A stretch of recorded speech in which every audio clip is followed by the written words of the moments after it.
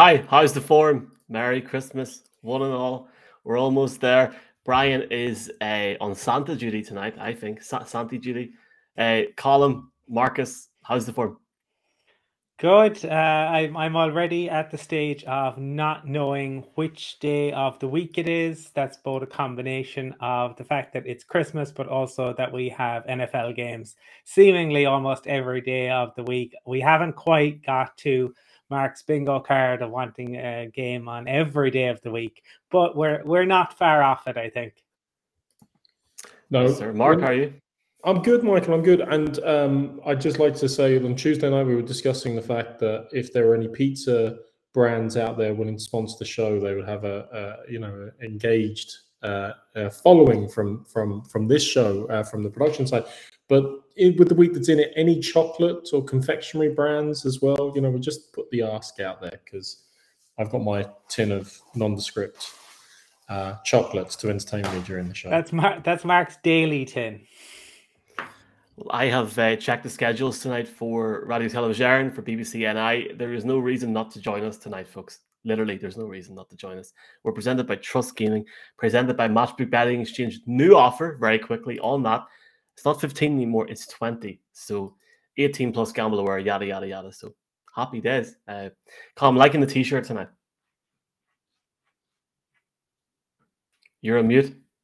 This is like a Christmas miracle. Our friend Brandon Perna from That's Good Sports, who sets the standard really when it comes to YouTube NFL shows. I think kudos to Brandon. One of his vintage T-shirts. Apparently, Brandon is doing this long enough for it to be considered vintage, but Brandon is one of the few things that has made watching and being around Broncos country bearable over the past 5 years. Big game tonight, Mark. It is indeed, Michael. I mean, sometimes we get to late season Thursday night games and they can be a bit depressing, shall we say. They can be a bit dire. Usually it's the Jags and Texans somewhere along the way again, and you just, want to give up on life generally. But tonight, I mean, we're talking about so many great games with playoff potential because of how close the games are. And tonight, in both conferences, for the 49ers and for the Titans, there are big implications based on how this game goes. And of course, you've got two teams going in different directions the last few weeks as well. Colin, we've got a great few guests coming on tonight as well. Do you want to enlighten us as to who might be coming on, or maybe give us a few hints? Well, our 49ers guest will be somebody who viewers may recognize from our draft show back when he was covering that. And our Titans guest is welcoming a new face to the show. And there was talk of a special guest, Michael. I don't know if that's a Santi surprise or whether that is dependent on timetabling and him arriving, but we'll have to see. And the surprise is not Mark. Can I just very quickly mention this, because nobody has had the cojones to slag me about this for the last few days. That game on Monday night. I mean, like, what did I do to deserve that? Can we just put that out there very quickly? Like, the Bears, like, I mean, I don't know what to say about that. Seriously.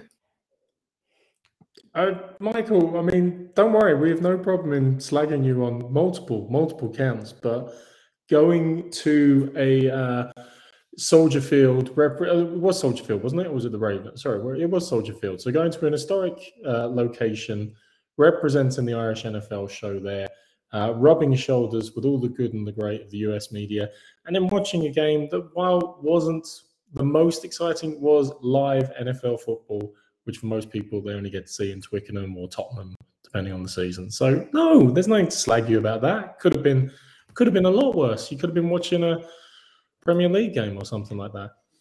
Exactly. Michael, we did get a query into the show the other night whilst you were traveling, and it was from our friend Owen Farrell, who wondered whether you had left your beard in the USA. So Owen will be delighted to see that no, the beard has returned. Thank you for that, Owen, and thank you to United Airlines Wi-Fi, which could load the comments but couldn't load the video. And yes, I seen that comment, so thank you very much. We're going to bring on our first guest here now. He's a 49ers NFL reporter with the San Jose Mercury, East Bay Times. Cam Inman, a very, very warm welcome back to the show, Cam, and thank you for coming on so close to what genuinely is a very, very big game tonight for both teams, the 49ers and the Titans.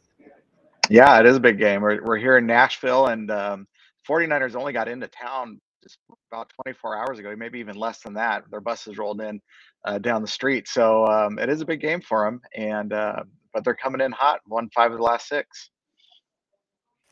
Yeah, I suppose in relation to that, Cam, like certainly on this show, we had big expectations for the 49ers before the season began. It kind of began very promisingly, with a couple of wins, and then all of a sudden hit the skids for a time, regained form. What do you make of the 2021 49ers?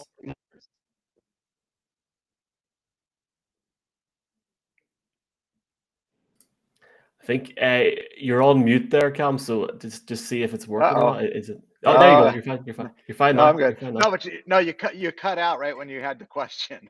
So Just what do I make of what? The 2021 49ers. Oh, sure. I mean, they started off, they won 2 games, but not really convincingly, and then they went through a skid. And then guys got hurt, and George Kittle got hurt, and that takes away a lot of the offense of what you can do, not only as a receiver, but as blocking. And they were kind of finding their way. They went through that 4-game losing streak, and I think that really helped them figure out what they needed to do. And offensively, that meant they needed Kittle back. They needed Deebo Samuel to become a receiver and a running back and a wide receiver. Brandon Ayuk woke up, got out of his sophomore slump. Jimmy Garoppolo was controlling the system the way they wanted to control. And then defensively, it was Nick Bosa, and maybe somebody else will make a play here or there to offset whatever troubles they have in the secondary. Well, Alden Keys stepped up a little bit to help out Nick Bosa, but certainly with 15 sacks, I think, on the season, he's outperforming as always. Cam, I have to ask you, in Hamlet, I think it was to be or not to be. That is the question. In Santa Clara, it's very much Jimmy G to be or not to be. That is the question. Last 8 games, his passer rating is the second best in the league, only behind Aaron Rodgers. Has that done anything to convince the 49er faithful that maybe he's still the long-term solution, or is he still on the exit pathway? I mean, it's still an exit pathway where they're still thinking, hey, the more he does, the better the trade value will go up, because right now he's established himself enough where they could probably get a day 2 pick for him at least. Obviously, they would want a first rounder, but that's kind of, I mean, there's no great college quarterback coming out, and there's always desperate NFL teams. So the Niners are in a good position if they want to get away from Jimmy. They don't have to. They have him under contract next year. Is Jimmy the type of guy that's going to be stubborn and say, no, you have to trade me now, I don't want to go through this again? I don't necessarily think so, because he's going to get paid a lot. He's going to get paid like $25 million. He knows this offense really well. And my guess is this team's going to get to the playoffs and probably win a couple of games, which, I mean, if he gets into the NFC Championship game or the Super Bowl, they can't let him go. It's simple. You can't just part with him and bring in a rookie that you gave up a lot of money for, a lot of draft capital for, excuse me. You can't move off him. I mean, you also brought him in because he gets hurt. I mean, that was the main issue, was we can't go through another season without a good backup. And right now, the good backup is not needed. Healthy. So they still got 3 games to go here, and then playoffs. Yeah, potentially the Joe Flacco quandary yet again, if he does have such a successful run at the end of this season. Yeah, definitely. And Flacco won the Super Bowl against the Niners that year. He did. Great game for the neutral that year, to be honest with you, but we'll not focus too much on that there. Jeff Wilson is starting to win people some fantasy leagues here, Cam, to be honest with you. 110 yards in the rush last week, 56 the week before. Really came into himself, though, last week. Can you see that maybe continuing over the last few weeks of the season, or do you think maybe some players will come back in? Yeah, well, I mean, Elijah Mitchell is going to be missing his 3rd straight game against Tennessee. And that means it's another Jeff Wilson Jr. game, a JWJ game. And he had 110 yards and a touchdown last game, Sunday, against the Falcons. he was coming off this knee injury, and the more Jeff goes, the better he gets. And they can mix Debo in, they can do a couple other things here and there where it's not all on Jeff, but he's shown that he has a capability to do a 100-yard game in this offense that demands just the running backs get moving. I mean, they have a great offensive line and the great schemes that Shanahan is opening up lanes for them. And that's why you see so many people with success back there. Cam, I saw a great tweet, I think maybe last week, that said Debo's playing so well at running back, he might have to take a pay cut. Can you talk to us about the dual threat? So it seems to have exploded this year. We've seen Cordarrelle Patterson and what he's doing for the Falcons, but Debo's been outstanding for the Niners. He's scored 7 rushing touchdowns, which is something no NFL wide receiver has ever done. And he's doing it by not getting a lot of carries a game. He gets maybe, I think the most he got was 8, but it's usually about 4 to 5 or something like that. But the way they use him is they will just come around the edge. Sometimes he'll line up in the backfield with Garoppolo. He's a big bodied guy. I mean, if you look at like his backside, right? I mean, he's got it, and it's hard to he's ready to push through anybody. He's a little quirky in that he's almost always laughing. Like he knows he's getting away with something playing pro football, and he seems to be enjoying it. And so like when he's in the open field and somebody's trying to tackle him, he's got the same Kittle mentality of bring it on. I'm going to go through you no matter what. So, but there's also, playing like that exposes him to injury, and he's had injuries in his career. This year he missed 1 game with a groin, which wasn't too bad. But you never know what can happen in this game. Yeah, he certainly got junk in the trunk, if I can use the expression. Yes, there you go. There you go. Yes, I didn't know what the Irish expression was. Yeah, it's pretty universal. We'll use that one. Okay. But Cam, actually tonight we're talking about Debo rushing the ball. This is going to be a game where the rushing offense for both teams is going to be so key. And you're going up against the Titans defense that against the run has been super tight. I think 43 rushing yards in their last 2 games combined given up. And they've also run, even without Derrick Henry, for over 200 yards in the last couple of games, although they haven't gone the right way for them. How do you think, given the 49ers rely on the run so much to set up play action, and whilst you've got a great D-line, I mean, Nick Bosa can't be everywhere all at once, how do you think they're going to find that matchup this evening in tonight's game? Well, I think the big run aspect you have to watch is Tennessee, because Tennessee needs to run the ball a lot because they're missing so many of their offensive linemen. They're missing their left tackle, their left guard. Another guy just went out today. So they're going to be exposing Ryan Tannehill to a lot of Nick Bosa and pass rush on 3rd and longs if they get that, if the running game is not working. So they need the running game to work to protect Tannehill against a pass rush down the road. And the Niners have Fred Warner, who did not get the Pro Bowl nod yesterday. So Fred's going to come in with a chip on his shoulder at linebacker. The safeties as well, because they don't get recognition. And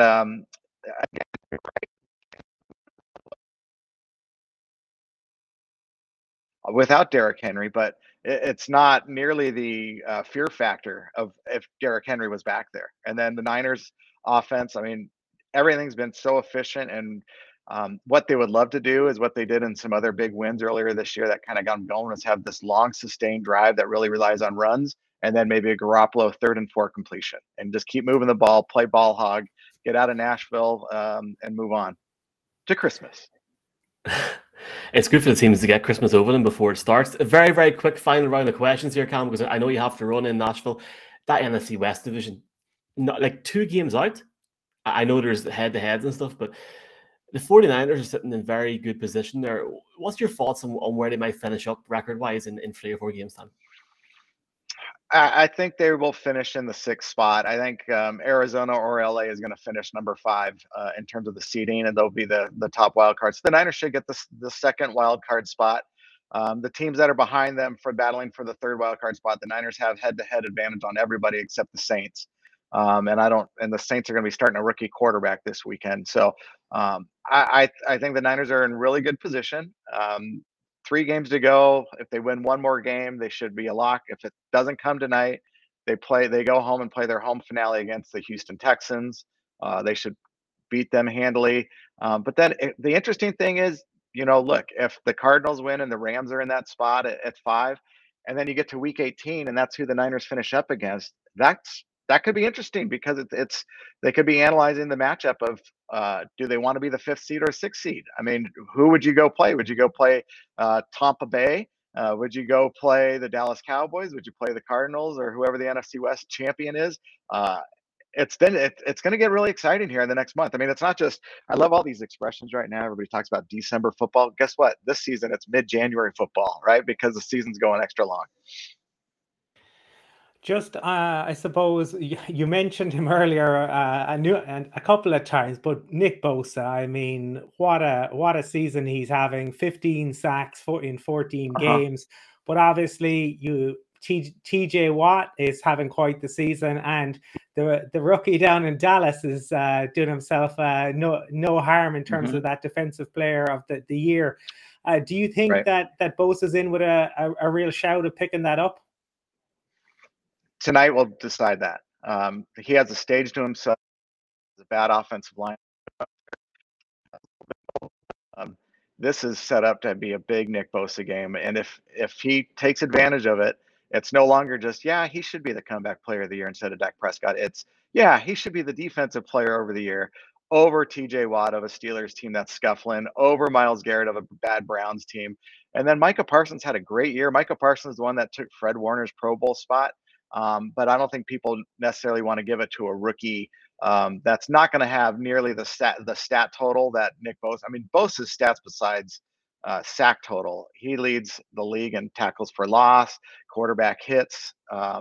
He is a machine, and it's been a lot of fun to watch. And the fact that he's doing this a year after ACL repair, it's remarkable. But if you see the guy, like just when I go out to practice, like even at the start of training camp, it's really hard to take your eyes off of seeing like a generational talent, a guy that really works hard at his craft, and his body's ridiculous. I mean, his quads are the size of these Christmas trees behind me.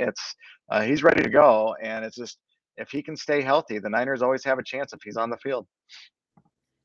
I still dream of a Bosa and Watt family Thanksgiving flag football game somewhere along the way, and just to be part of that would be interesting. Wouldn't want to be the quarterback in that game, let's just be clear, but would be fun one day. Cam, you mentioned a little bit about the Pro Bowl, and Fred Warner is probably a notable omission. Some of the guys that got selected aren't a big surprise. Debo getting selected, George Kittle getting selected, Bosa. Carl Juszczyk, he gets paid more than double any other fullback, so he better get the Pro Bowl nod, to be honest with you. But are there any other 49ers other than Warner that you think might be? Because, look, as fans, we don't care about the Pro Bowl as much, I would say, but obviously we know the players still do because it's a little bit of an accolade and it can be tied to contract incentives. Is there anyone else on the 49ers roster you think is going out there tonight a little bit fired up, a little bit annoyed that they didn't get selected? I think the fact that Laken Tomlinson, the left guard, has had a really good year, and nobody writes about guards in the Bay Area. The guard is the position that's not noticed until he gives up a sack, and Laken has not given up a sack this season, so nobody notices him. And he's wedged in between Trent Williams, the best offensive lineman in the NFL, and Alex Mack, a veteran who really knows the system well. So he's in a really good spot. He's had a great year. Other guys who probably maybe deserve some accolades. Jimmy Ward is a really good free safety that's under the radar, and he just doesn't make a lot of. He had 2 interceptions against the Rams earlier this year, where people kind of took notice of him. He's the longest tenured 49er. He's the one that likes to play with a chip on his shoulder. On the defensive line, DJ Jones has had a really good year at nose tackle, but again, it's on the interior. Noticing those guys if they're not screwing up necessarily or getting a bunch of sacks, and it's not his role to get sacks. And Eric Armstead's somebody that they paid a lot of money to instead of DeForest Buckner. So people have a grudge about Armstead as if he's the one that sent Buckner out of town. It's just not the case. But by moving Eric Armstead inside instead of being on the edge, they did that after Javon Kinlaw was lost for the season. That really solidified their defensive line too. So, I mean, those are the players to me that have had really good seasons, and they're alternates for a reason. So not good enough, but I mean, the way this Pro Bowl's set up now, it's like they take twice as many players because people don't want to play in it, or you get mysterious ailments. And And they got to do something to make the game more interesting. I mean, a skills competition or something, make it. Nobody wants to play in it, and nobody really wants to watch 80 to 75 ball game and whatever. So and it's not in Hawaii anymore. It's even worse, but it'll be in Vegas. So yeah, Squid Game for the Pro Bowl. That's what they should play. Oh my God. Oh, there you go. Yeah, the agents would love that. Cam, at Cam Inman on Twitter. Cam, really appreciate you coming on, especially ahead of tonight. Very, very best for the rest of the season, and hopefully, who knows, maybe we'll see you in SoFi in 2 months' time. Beers are on us if so. Yeah. All right. Thanks, guys. Cheers. Cheers, Cam. All the best, man. Thanks, Thank Cam. you. Thanks, Cam. Great guy, Cam Inman. Great to have him on there. If you don't follow him already, follow him at Cam Inman on Twitter, CAMINMAN, 49ers reporter. Great to have a bit of 49ers. It's been a while since we've had some 49ers talk, isn't it?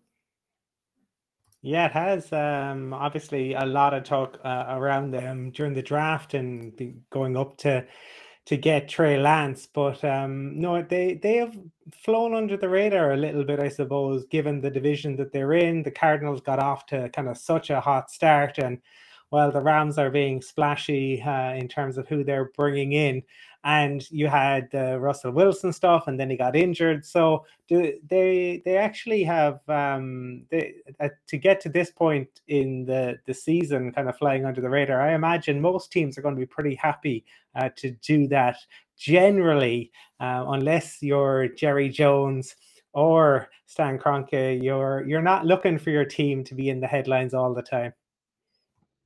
Yeah, it's funny. I think after 6 games this season, there were a few people on the show that might have been writing off the 49ers. I seem to remember making a case for them in week 7 or 8, saying, no, they're not out of this. They can go on a run. They can get back. And if they just get a bit of injury luck and get people back together. Is this the famous Irish NFL show, Cover Your Tracks? I'm picking this team, I think they might.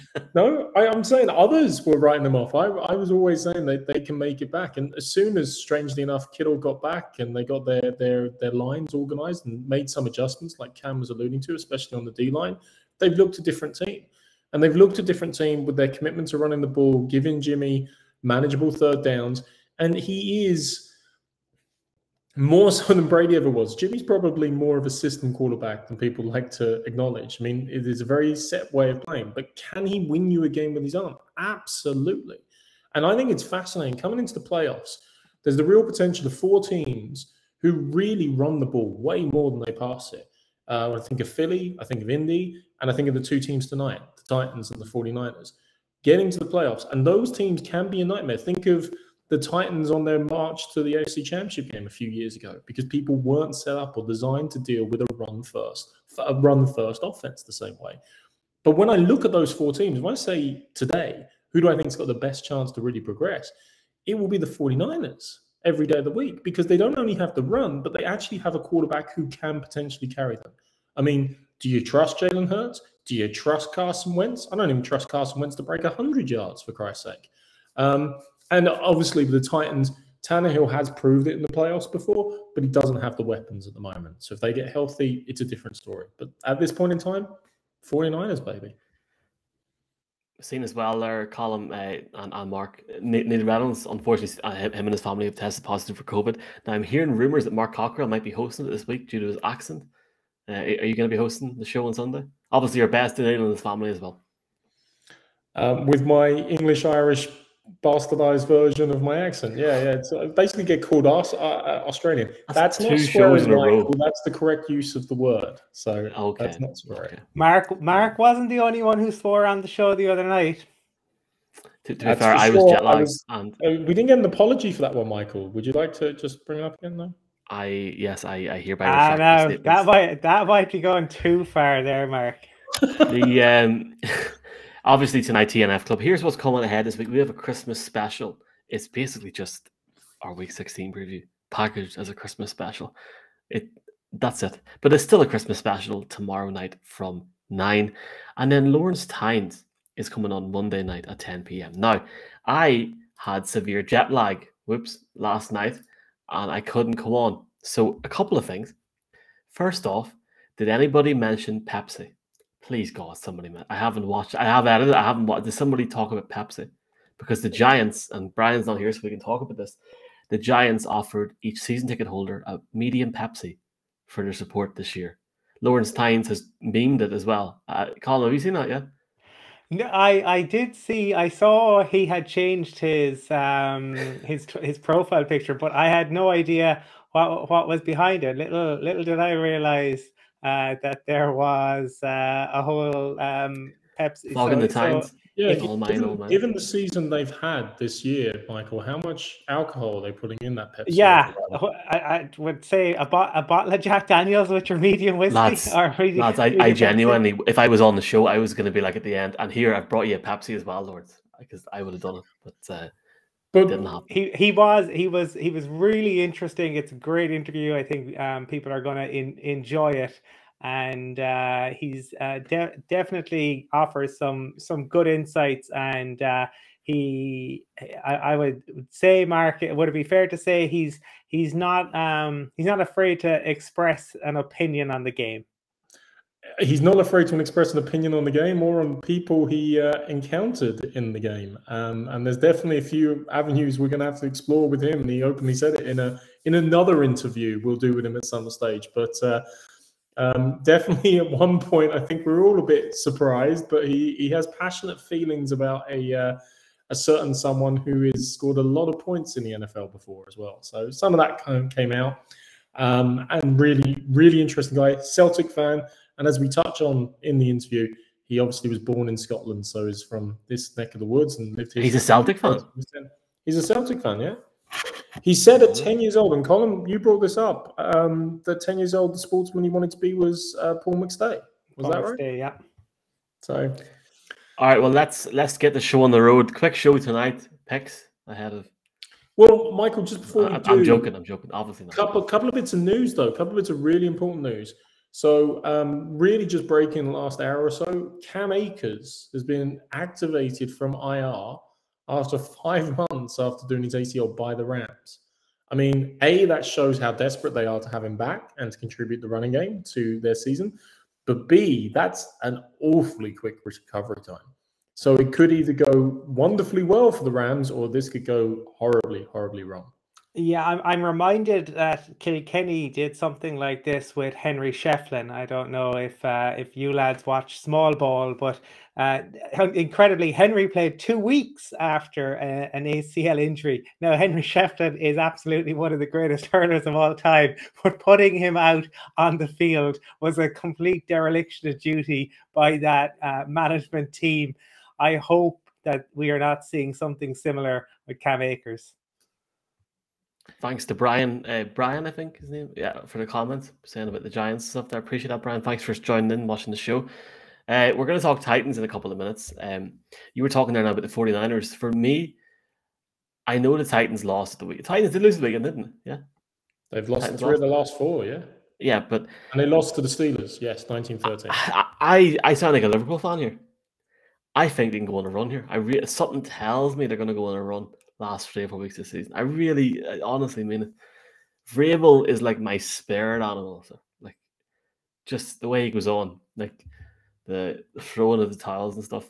I love him, and he looks like he smokes 40 a day. He goes on like that. Do you know what I mean? Like I love it, and I would love to see the Titans go on a run. But excited to talk about the Titans football in a minute. We've got Luke Worsham coming on from A to Z Sports. Anything that we want to say about the Titans before Luke comes in, just to get that out of our system? Well, I just want to add, because you're bringing up Mike Vrabel being your spirit animal, Michael, which is an expression I definitely didn't think I'd hear tonight. Just a reminder for anybody, maybe newer to the NFL who doesn't know Vrabel's background. I mean, he broke into the league effectively as playing with Pittsburgh, getting drafted them, trying to hang on with them, did bits of long snapping at times. He was an emergency long snapper and really got cut by the Steelers when, he thought that was his dream. He was destined to be one of that great steel curtain linebackers in that system. Obviously went to the Patriots, obviously was then dismissed as part of the Matt Castle trade. So he's dismissed. He was traded to Kansas City along with Matt Castle, but it felt like he was a throw-in, which was a terrible way to deal with such a long servant.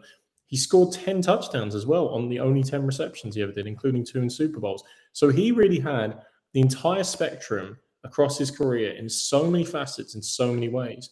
And I think that's a testament to how this Titans team responds to him, because he did it all as a player and he experienced it all, and he's lived it all. And you see that life experience, I think, Michael, in how distressed he looks at times on the sidelines, perhaps. I'll put it like that.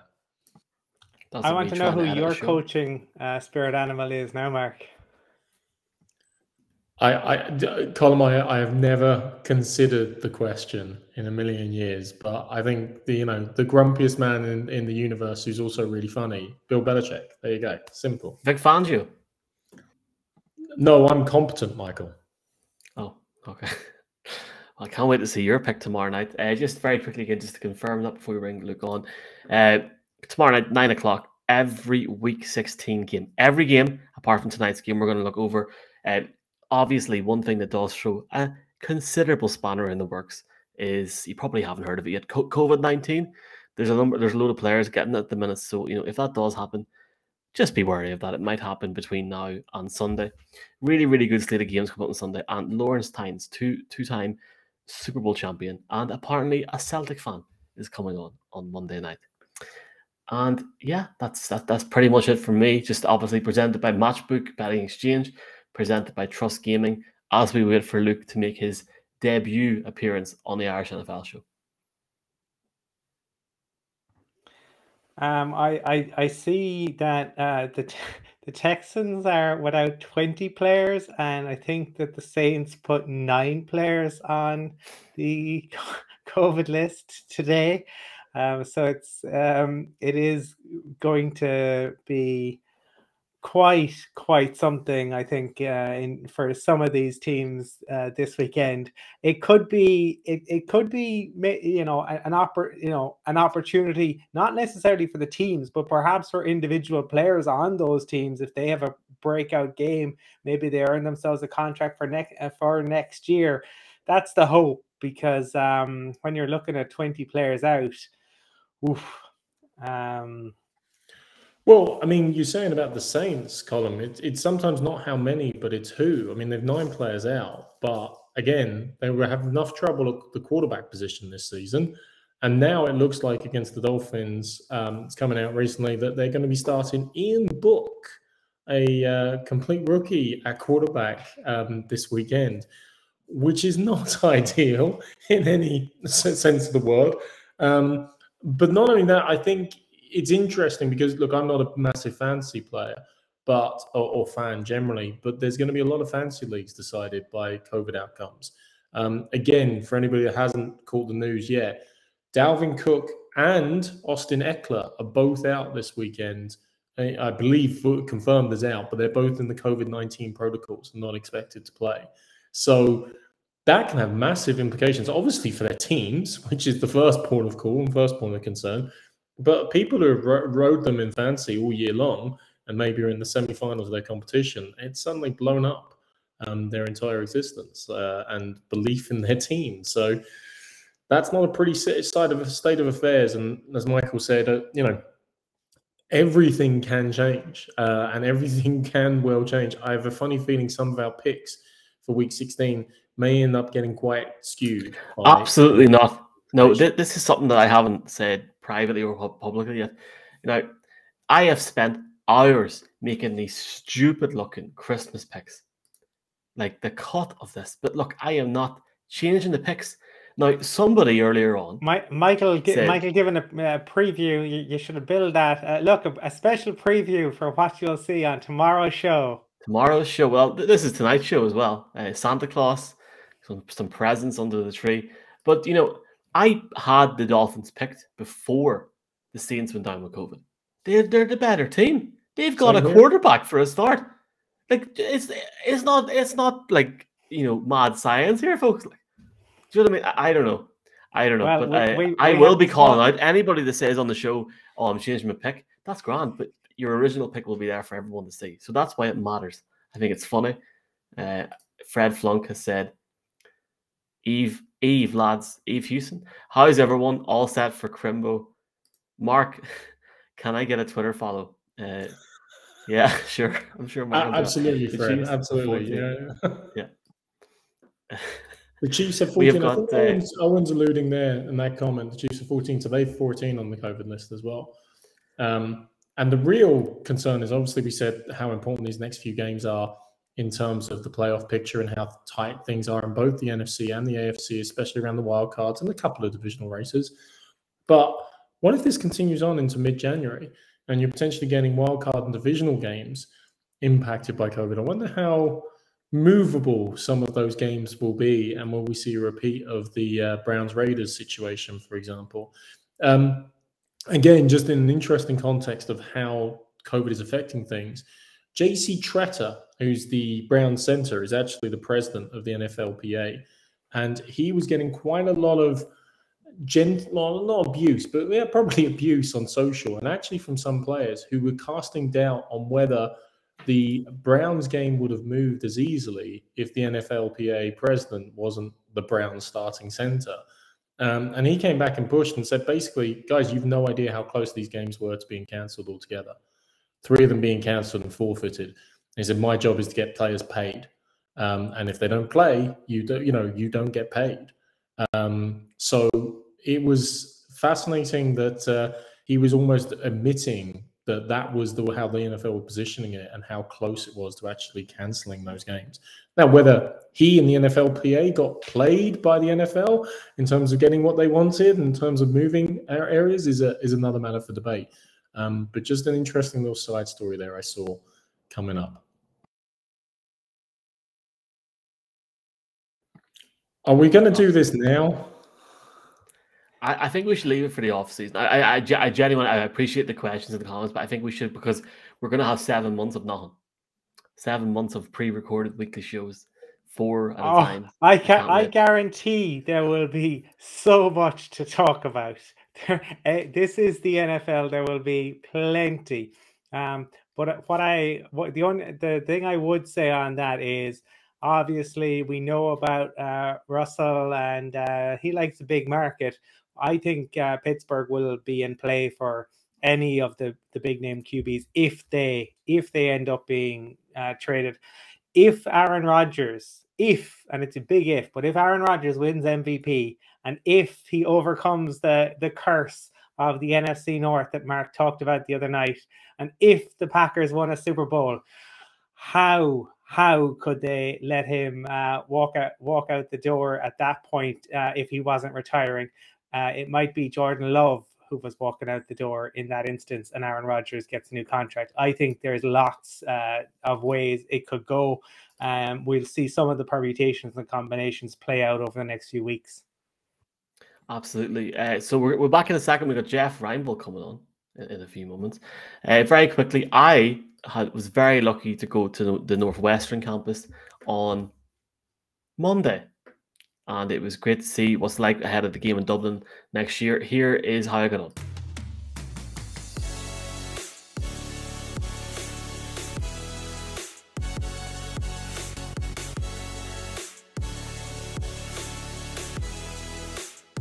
Obviously, next year, big game in Dublin, Nebraska playing Northwestern. Being in America the last couple of days, been really fortunate to go and visit Northwestern University and to really find out about its history, its culture, its tradition, and look at the trophy room, loads of different things. And it's a really, really impressive facility here at Ryan Fieldhouse.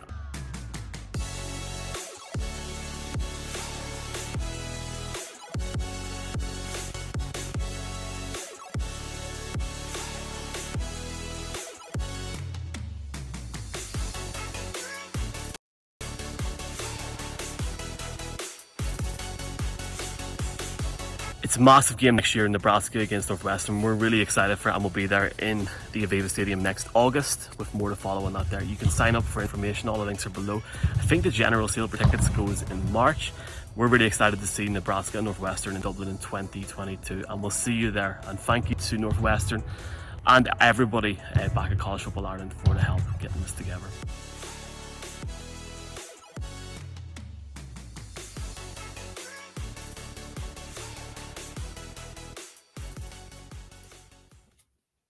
I like that song. I would slag you about going to a nightclub after 8 o'clock, but our nightclubs are closing as well, so I don't have anything to say about that. Mark, let's talk about the Titans, yeah? I like this matchup for the Titans tonight. Don't want to give them a pick yet, but I like the matchup. I know you like the matchup, Michael. I suppose some of the things I don't like for the Titans in this is, look, they have had some, let's put it mildly, changes on their roster during the season. They've used already 87 players. It's the most players ever used in a non-strike season. So to say they've been in flux and there's been a lot of coaching having to be done during the season is putting it mildly. I think Cam kind of alluded to it. The big issue I see for them tonight is they're actually without Taylor Lewan and Roger Saffold. And yes, they've played in games without either of them before. I think Lewan's actually missed 4 games this year, but Saffold's out for his second in a row.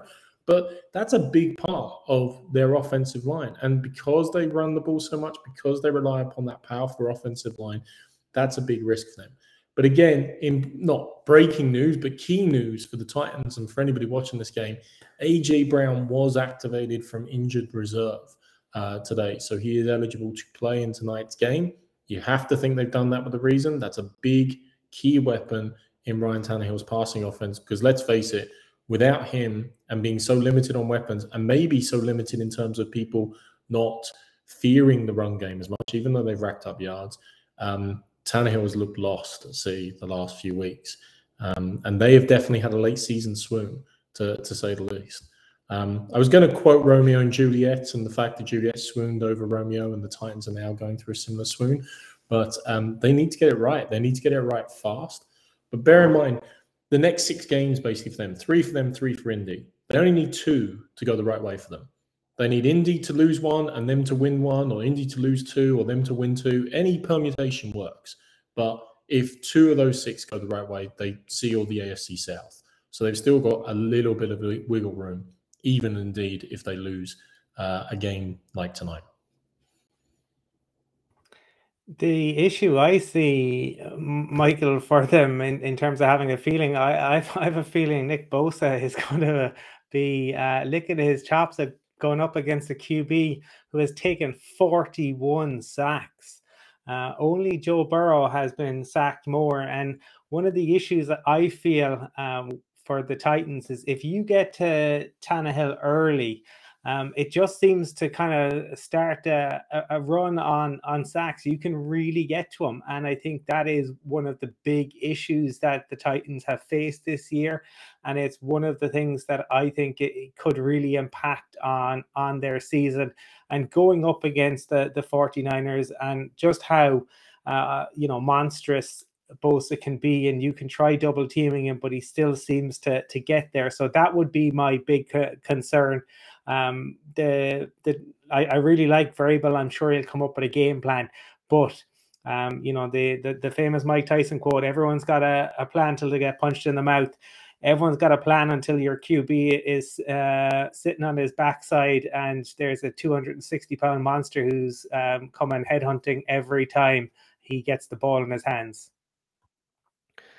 I completely agree. Now, the Titans have had issues, obviously, this year with injuries, but every team has issues with injuries this year. You talked there now, Mark, at the start of the show about Cam Akers coming back.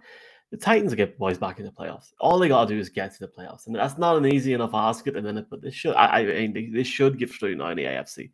Surely, if they win tonight, let's see if they win tonight or not. I don't want to talk about it too much now because I don't want to give them a pick away. I'm conscious of that there. One thing I did want to ask you, Mark, while we're waiting on our guest here, and I didn't want to ask it at the start, but you made reference to Jimmy Garoppolo being a system quarterback. Yeah? I can see you nodding, just agreeing with that. Would you prefer to have Jimmy Garoppolo or Mac Jones a quarterback for your team? Mac Jones. Okay. Younger. Is there any reason for that? No, Michael's very honest. He's a lot younger. He's a lot cheaper. He's still on his rookie quarterback contract, for example, so he's much more economical. If you took money and age away, would you rather have Mac Jones? Well, I mean, money and age are pretty important in relation to it. Otherwise, you'd say, do I want Peyton Manning to play for the Patriots or something like that?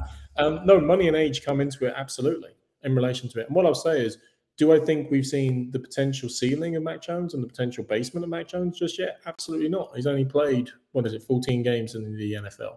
So that's still TBD. I'm going to come back to the Titans, though, Michael, because one thing we possibly haven't talked about enough. No, I'm not allowed to come back to the Titans. Okay, you want me to talk about the Patriots? All right.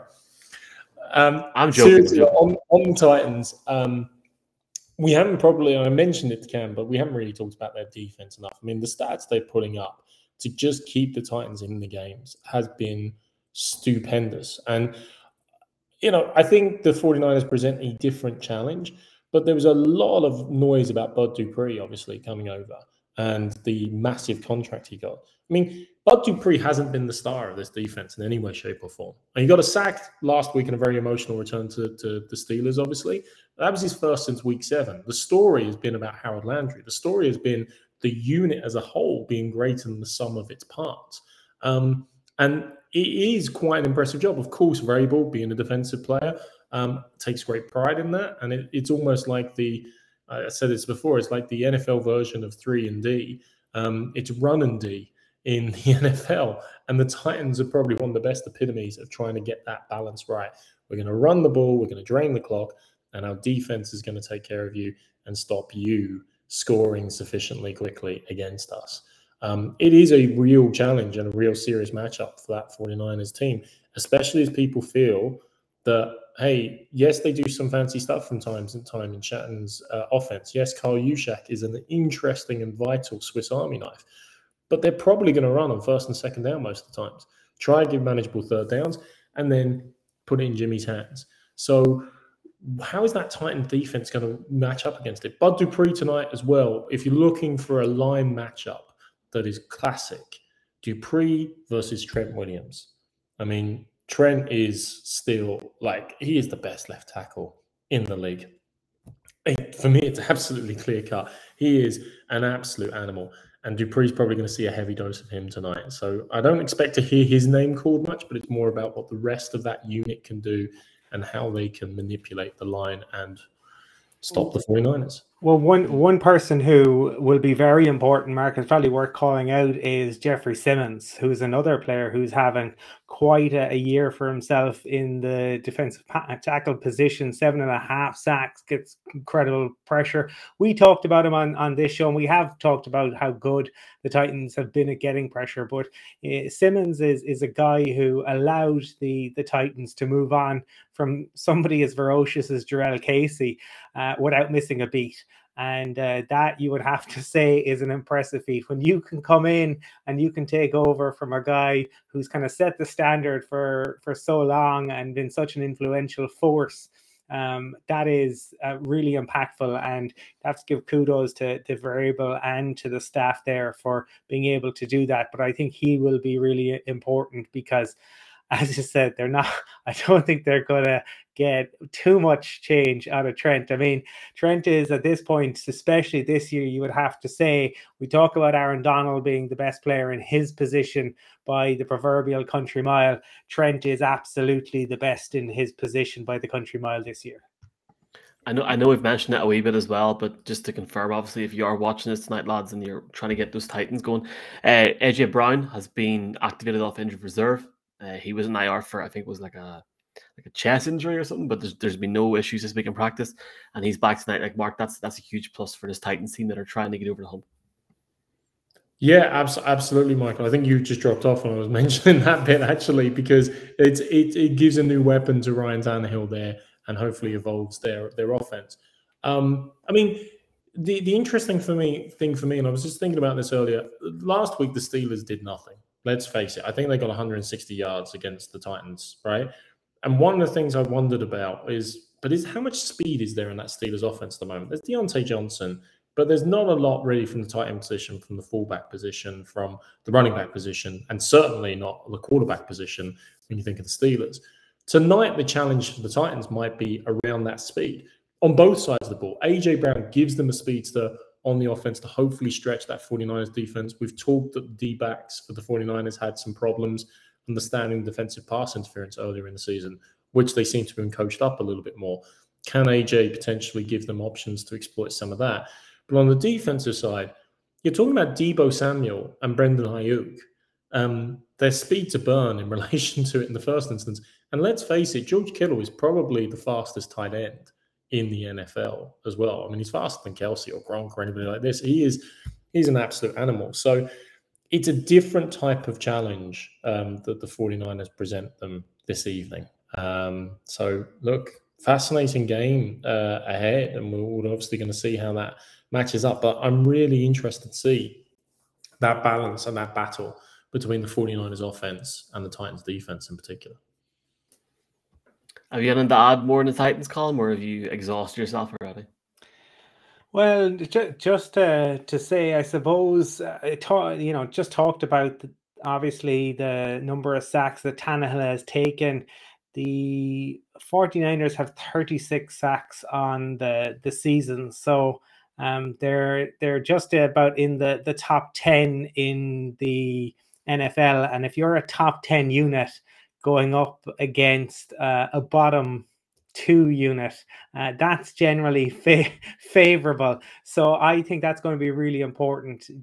Mark points out the speed, and that will be key. And look, this is a league where we know speed kills, but it's the ability. Sacks change games completely, and if they're able to do that tonight to disrupt it, I mean, there's a huge difference from 3rd and 3 or 3rd and 4 and 3rd and 12. It's all the difference in the world there.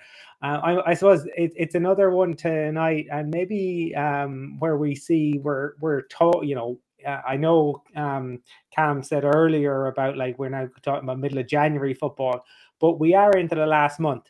Are we going to see teams take even more chances? This has been a season where we have seen all the talk about analytics, and though I think it was the Colts athletic writer who was talking earlier about analytics only get featured when teams make a bad decision or don't execute.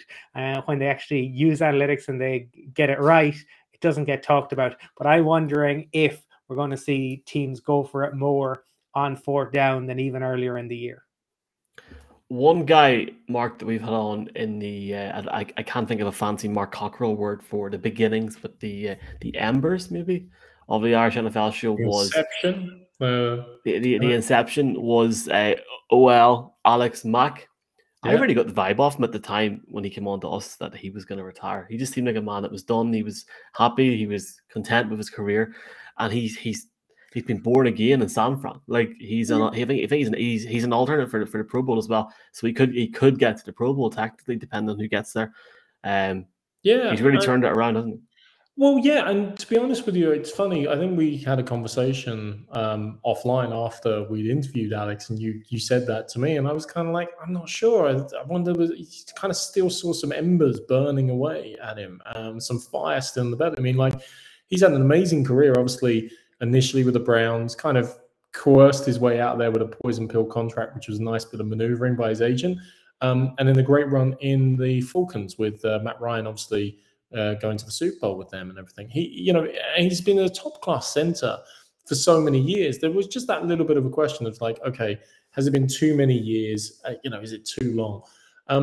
But Cam actually earlier on alluded to it. It's not just that he solidifies that center position. When you think of that whole left side of the line there, Laken Tomlinson, which he called out, has been a top-notch guard for the 49ers, been a top-notch guard for a couple of years. So you got Mack, Tomlinson, Williams. There is a reason that the 49ers predominantly rush to the left side of their line. It's because you've got 3 absolute beasts, but also absolute technicians there in relation to it. And that experience is great, even with a quarterback like Jimmy G. It just reassures the whole operation there, I think. So, no, Alex was a great guest as well. Great to talk to. An Irish girl, if I remember correctly, from Rathfarnham. So, yeah. Much love for you. But the thing also, Mark, to remember is he grew up in California and he played at Cal. So this is a guy who, maybe going home revitalized and re-energized him. I mean, that can be a big factor as well. If you get the opportunity to go back, and maybe he's wanted to go back for some time, and then the Bay Area presents itself. Yeah, you could see how as a player, it might be that feeling of comfort, and you've got family and friends around again. All of a sudden, you're not maybe traveling and living out of a suitcase, even when you're supposed to be feeling at home. That can definitely have an impact. Absolutely. Jeff should be coming on. If he doesn't come on, it's because he's in Hawaii. and his phone reception is actually not as bad, but he might not have any battery left in his phone. I can tell you right now if he does or not. Well, Being he'd in sent Hawaii is a the good message enough he sent. excuse, Michael. Being in Hawaii is a good enough excuse, just in itself. It is indeed. So if Jeff does come on, we'll keep this on hold, but we'll try and roll through it anyway and see the crack. Have you got a point to make? Sorry, Mark, first. Or No, it's just Michael. I'm realizing and thinking already about our guests for the off season, and I think from our trip to Tottenham, I keep wanting to say Wembley, but our trip to Tottenham, I think everybody knows I've a little bit of a man crush on Mike Gesicki. So we're going to work on him. But now I've just realized that we'll have to try and get your spirit animal, Mr. Vrabel, on the Irish. I'd love to have Vrabel on. I would love to have him on. Just very quickly as well, I may have let out a noise when Nagy the other night took the flag and just went. I basically started roaring laughing and everyone was quiet around me, and I had to put the head down. Fred Flunk, thank you for the questions on the Cowboys. We'll try and incorporate them into a Friday show, which is a Christmas special. We're going to go through every game week 16. Right now, presented by Matchbook Betting Exchange, unless Jeff Reinebold comes in, we are going to make our picks ahead of tonight's game, which sees the 8-6 San Francisco Santa Clara 49ers go up against Tennessee Titans 9-5. I don't know why I thought the Titans had a better record than that, but they don't. Who have you got, Colin? Well, we've talked a lot, I suppose, about the strengths and maybe some of the weaknesses of the teams. I think it's one where momentum plays a role. And I know I saw Stephen O'Rourke tweeting that he was up all night reading a 3,500 word piece about momentum. And ultimately, the author of said piece decided, sometimes yes, sometimes no. I do think momentum is going to play a factor in this. I also think that the ability of the Niners to get to Ryan Tannehill is going to factor, because I don't think that the teams fear the run game from the Titans, and I think therefore they kind of go all in to stop Tannehill. I think that's what you'll probably see the Niners do. And we've talked about the options that they have. If you when you have a good tight end, that's a huge outlet for any QB. When you have an outstanding tight end who not just likes to catch passes, but he loves to block, that is such an extra string to your bow. And for that reason, I'm going to go with the Niners to win this and to go to 9-6. I do think Vrabel will make it interesting. Undoubtedly, his teams always play hard. But I think it's going to be down to the last two games for the Titans to really kind of get it sorted out before the playoffs. But I think these Niners are surging, and I think they will continue to do that. Brian has picked the 49ers. Hey. And Mark, it's your turn to make a pick.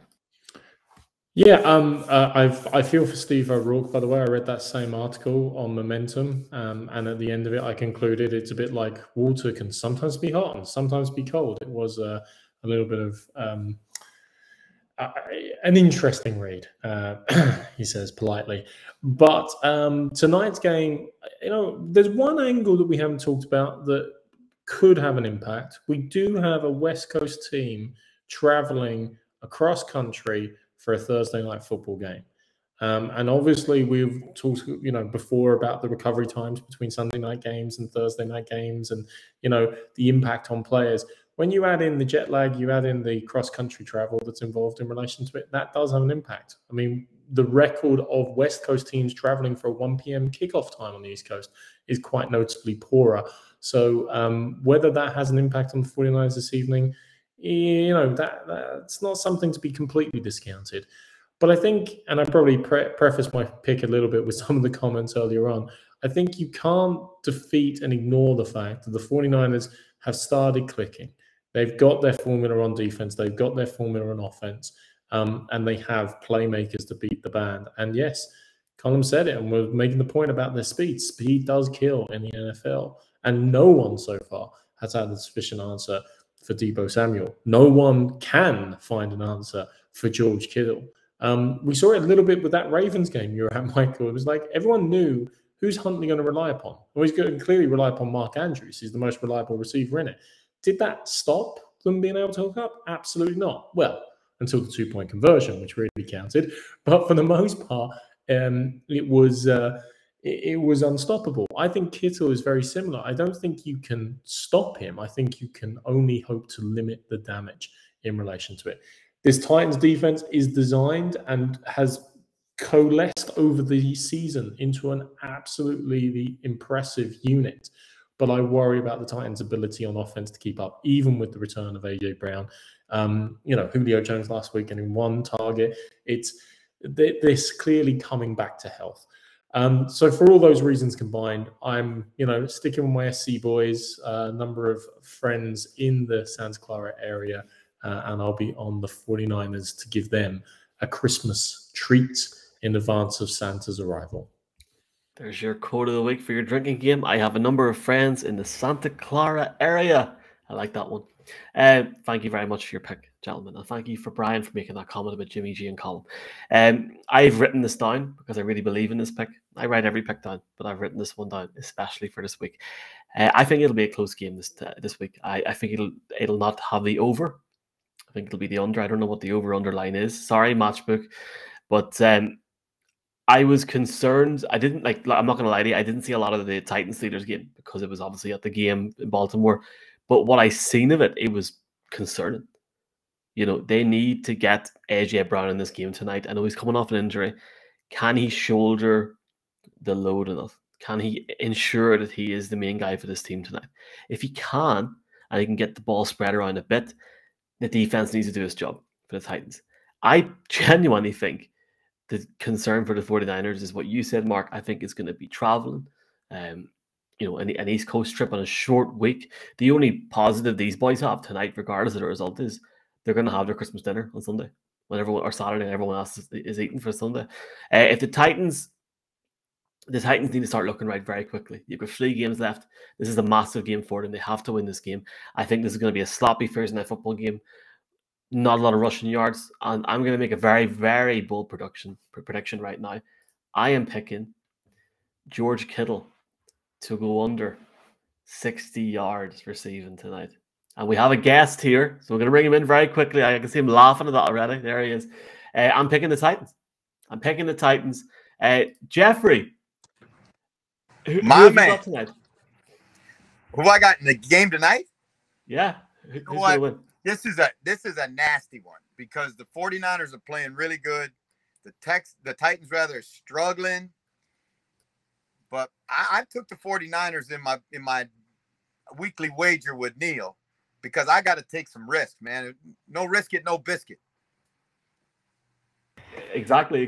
Jeff, I presume we have you for maybe 8 to 10 minutes, but how is Hawaii treating you? Obviously, rumors, are you coming back soon?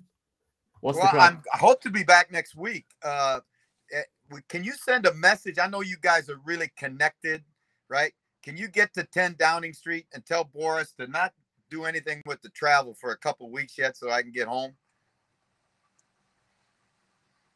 We're gonna leave that one in Michael's capable hands, Jeff.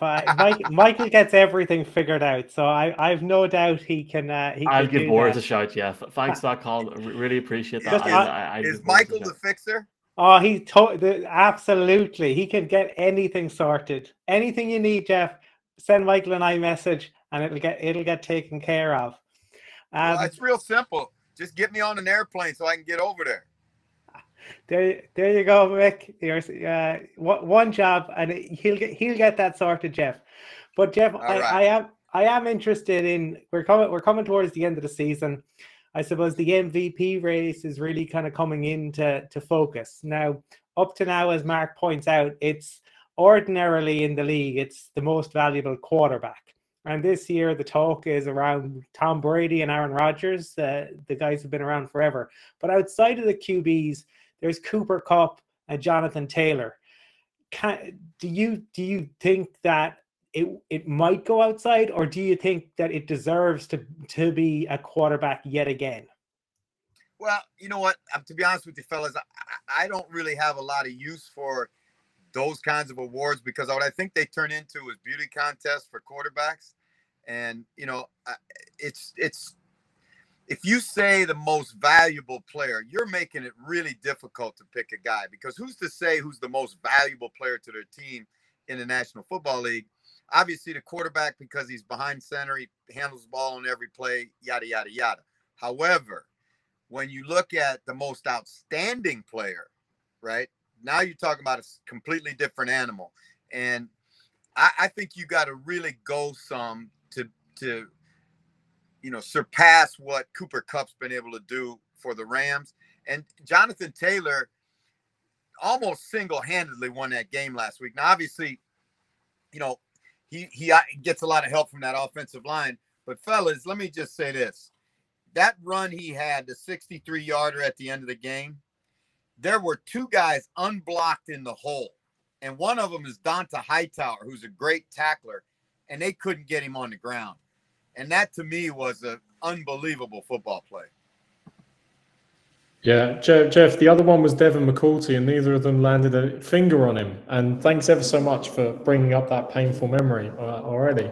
But well, you know what, man? If they were, I'm telling you, if they were playing flag football, they wouldn't have got his flag either. No, it was a great run. I'm so happy for Colts fans.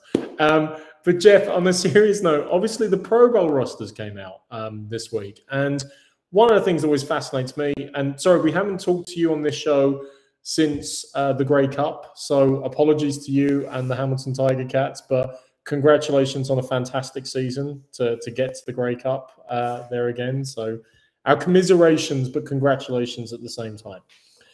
I appreciate that, fellas. But when it comes to the Pro Bowl roster, one of the things that always fascinates me is, you know, the special teams focus. So there's not only all the return specialists and the kickers and the punters and stuff, and the usual faces turn up. Justin Tucker got selected, not a massive surprise. Things like this. But I always love the extra special space given to one special teamer. So Matt Slater for the Patriots has got it many years on the FC side, but this year, JT Gray getting it for the Saints. And that's not a name, it's not a player that people would have seen very often or talked about very often, but you're a special teams coach. What is it that makes him stand apart, or those players that get those nods stand apart from the rest of the players that play wholeheartedly on special teams? Well, the average fan and the average pundit, they couldn't tell you who JT Gray or even Matthew Slater is, most of them. And the reality of it is the football teams that prepare each week and the football coaches that prepare every week to try and win a game in the National Football League, they know exactly who those guys are, because they are game changers. They are guys that, whether as a returner or a coverage guy, that they can change the field position in a game quickly. And you have to know where they're at all the time. You have to game plan against them. Just like you have to game plan against Nick Bosa, and you have to game plan against all the great players in the league. Excuse me, fellas, there's a truck going by. You know, and the thing that's important to realize about the kicking game, if you take Matthew Slater, for example, or you take any of the guys like that, they're involved in huge field position change plays every time they go out on the field, right? Now, for example, you may be a first down back or a first down linebacker, which are, those are the way the game has evolved. And the play that you're involved in might be 6 or 8 yards or 2 yards or no yards. But when you go out to cover a punt, you're talking about minimally 40 yards of field position change. And when you look at the game from that standpoint, and I'm going to tell you something, guys, right now, and I'm passionate about this. The game never changes. They can fuss around with the rules and pass interference and the no chuck zone and protected quarterback, all the crapola they've done. But the game is still a field position battle, right? And it will always be that way. And if you win field position, most of the time you're going to win the football game. And those guys control field position. Yes, sir. Jeff, I'm not gonna. I'll try and get a quick round from each of us here, and then we'll let you go and surf in Hawaii until your show later on. But um, I'm not going to get into the specifics of Urban Meyer. I'm not here for that. We're not here for that. Trevor Lawrence, though, as a quarterback, do you think he has it in him, or do you think he'll come back next year and progress well through the league? Because he has had setbacks this season with what's been on in Jacksonville. Michael, I think that when you look at those young quarterbacks, and I think Fields is another one, you know, you look around and you look at what's going on with those guys, and yes, they're talented enough, but you can see how damaging it can be when they have to play too soon, when the expectations of playing, you know, I can't even describe to you guys the complexity of what they're asked to do. They have to know every pass protection, where to put it, get in and out of plays. I mean, and they're seeing coverages that they've never even seen before. Like, you play college football, you're going to see 5 or 6 coverages in a game. You know, in the NFL, you're going to see 18 or 20, and all the disguises, and then everything's being done by players who are way, way better than anything you've played against before. You may have, yes, played at Clemson and played at, you know, Ohio State, where you play against good competition. But let me tell you something. 2% of the college players ever even sign a professional contract. 2%. So you're going out there on Sundays now playing against grown men who are the best in the world at what they do. And so the competition level is just so incredibly high. I really feel for Justin Fields, and I feel for Lawrence also, because they got into situations with bad football teams and bad coaching, and they're asked to, you know, be the saviors of a franchise. That can set a quarterback back his entire career. I think Sam Darnold's experienced that. You know, again, Josh Rosen's experienced that. Now, those guys may have been misses. You can say, well, they were misses in the draft, but they were well thought about enough that multiple people had him go on as first round draft choices. So, you know, the environment you're put in as a rookie player is really important. I hope for both of those young guys that, you know, they'll be able to overcome what they've experienced. You know, the young kid with the Jets is in the same situation, that they'll be able to overcome those things, and that they don't turn into the next, you know, Josh Rosen or Mitch Trubisky or so many of the guys that we've seen play way too soon. Jeff, maybe piggybacking on that, on those last couple of questions, and I can say this because Brian isn't here. I can talk about the Eagles. I don't know if you saw the game the other night. The Eagles O-line was phenomenal. They were absolutely incredible. They bullied Washington's front, who've been decent this season. And I think having that O-line is so important in terms of field position and in terms of protecting your young QB. I'm just interested in terms of your take on this season. Have there been teams that have really impressed you with their O-line play? Yeah, there have been. And, you know, obviously you look at Indianapolis, that's one that you'd say, man, they've got a great offensive line. The Browns have been outstanding when they've been healthy. But the Browns have been battling the COVID situation and the injury situation all season. You know, the Packers, nobody ever talks about the Packers offensive line, but I think certainly, you know, they're one of the best in the league. Obviously, having Aaron Rodgers there helps. You know, here's what, to me, when you look at an offensive line, and that may be the hardest place to really rebuild a football team. You look at the Bears. The Bears have tried for a decade and a half to fix their offensive line, can't do it. Jets can't do it. You know, the Patriots offensive line plays way, way, way above. You know, they punch way above their weight in terms of what their talent level is. Now, getting Brown back really helped them. But, you know, you're seeing guys play at the Patriots that are playing way above their skill level.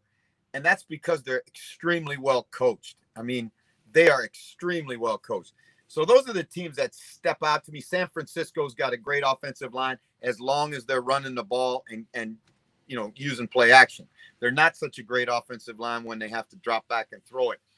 I like Tampa Bay's offensive line, you know, the Cowboys. There are a number of good ones. But what's amazing to me, Colin, and this is the thing that's shocking in the National Football League, that you see teams, the Bears is one, The Jets is another. The Giants is another. Where they just, for whatever reason, cannot seem to get 5 guys together that are good enough to protect the quarterback and run the football, And then you watch Indianapolis take, when Chris Ballard went to Indianapolis as the general manager, they were garbage in the offensive line. I mean, they almost got Luck killed. And he said, we're going to fix the offensive and defensive lines. And he went about and did it. And that's the mark of a great general manager. I think that might be the death knell of Ryan Pace, because they can't fix the offensive line. Denver's been trying so hard for years to fix their offensive line. I think they're close, but again, Denver's got some issues, and Mike will tell you this, I'm sure, as a he's got a red t-shirt, orange t-shirt on under that, what he's wearing today. But they are struggling on offense. They're good enough on defense. They should be a playoff team on defense, and because they can't score, they're probably not going to make the playoffs. Yeah, just to echo that, Jeff, it seems like the Bears' offensive line constantly thinks that their quarterback is sleeping with their sister because they're trying to get him killed on a regular basis. But mirroring what you said, actually, the Pats, interesting. Brown came back and he's now playing right tackle. And you called out the Packers, and they're doing it, having lost Lindsey in free agency to the Chargers and doing most of the season without Bakhtiari, and then losing Elton Jennings and Billy Turner as well. So that patchwork, it is impressive to still be performing at that level in that regard. Yeah, I think, you make a really, really good point, and it's kind of an interesting segue. There are places in football, in the game at the highest level, at the pro level, where coaching is really, really, really important. And the offensive line is one of those areas. A great offensive line coach. If I was going to take a job today as a head coach in pro football, it wouldn't be the defensive coordinator, the offensive coordinator be my first hire. I'd go out and find me the best offensive line coach I could find. And the same thing's true on the other side of the ball. Everybody talks about the defensive coordinator. You better have a defensive line coach that knows how to get guys to the passer. And those guys are worth their weight in gold. You can find a million running back coaches, a million receiver coaches, but finding great line coaches, that's not easy to do. Yeah. Jeff, there's a Premier League manager in the past who gets quoted way too often on this show, but he had a great expression about when the games really matter. He called it squeaky bum time. And we are definitely in the NFL at squeaky bum time with only 3 games really to go in the season. And there's the races in the AFC and the NFC for those 3 wildcard spots are so tight. Whether it's league parity, whether it's the crazy season we've had, or whether it's the extra wildcard spot, it's genuinely so fascinating this year. I have to ask you while we have you, a couple of weeks out, who have you got taking those slots in those races? Well, I tell you what, let me just say this. Somewhere at Park Avenue in New York, 220 Park Avenue, there's a boardroom, and all the strategy guys with Harvard degrees and Yale degrees and all this, they're high-fiving each other around the table because this is exactly what the NFL wants. They want this kind of competition right down to the wire. And I look at it, I think Dallas is going to win the NFC East. I think the AFC East is going to be either the Bills or the Patriots.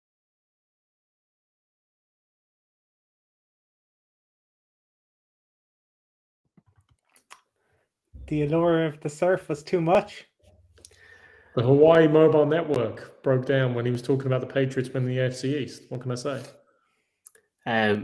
Well, exactly. It just broke the internet. I think Jeff's phone is gone. I think it's Deb's going to text me here now. Hey, all good. Don't worry. No, it's great. It's great to hear him. I'd love to have got him on record as to who he sees coming into those 3 slots, but he makes the absolute point. This is exactly what we may never know. No, but but he's actually right. This is exactly what the NFL wanted. Week 18 is meaningful. The 17 weeks, every single week is meaningful. It's perfect for him. It's absolutely perfect. Well, Mark, Merry Christmas. Colin, not like Hannah. Hannah? I was told Shona in school by my art teacher. No, not like Hannah. Hannah. Hana. Right, anyway, that's us for tonight. Hi to Brian watching from somewhere home. See you soon. Just a reminder, that Christmas music is a disgrace. Christmas Eve, 9 o'clock tomorrow night, Christmas special, 9 p.m. Lawrence Tynes on Monday. Every game will be picked. And my God, I tell you what, there are some absolute doozies of picks. You don't want to miss it tomorrow night. I'm telling you now, unbelievable picks.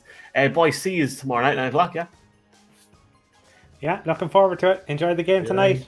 Good night. Keeper country. Good luck.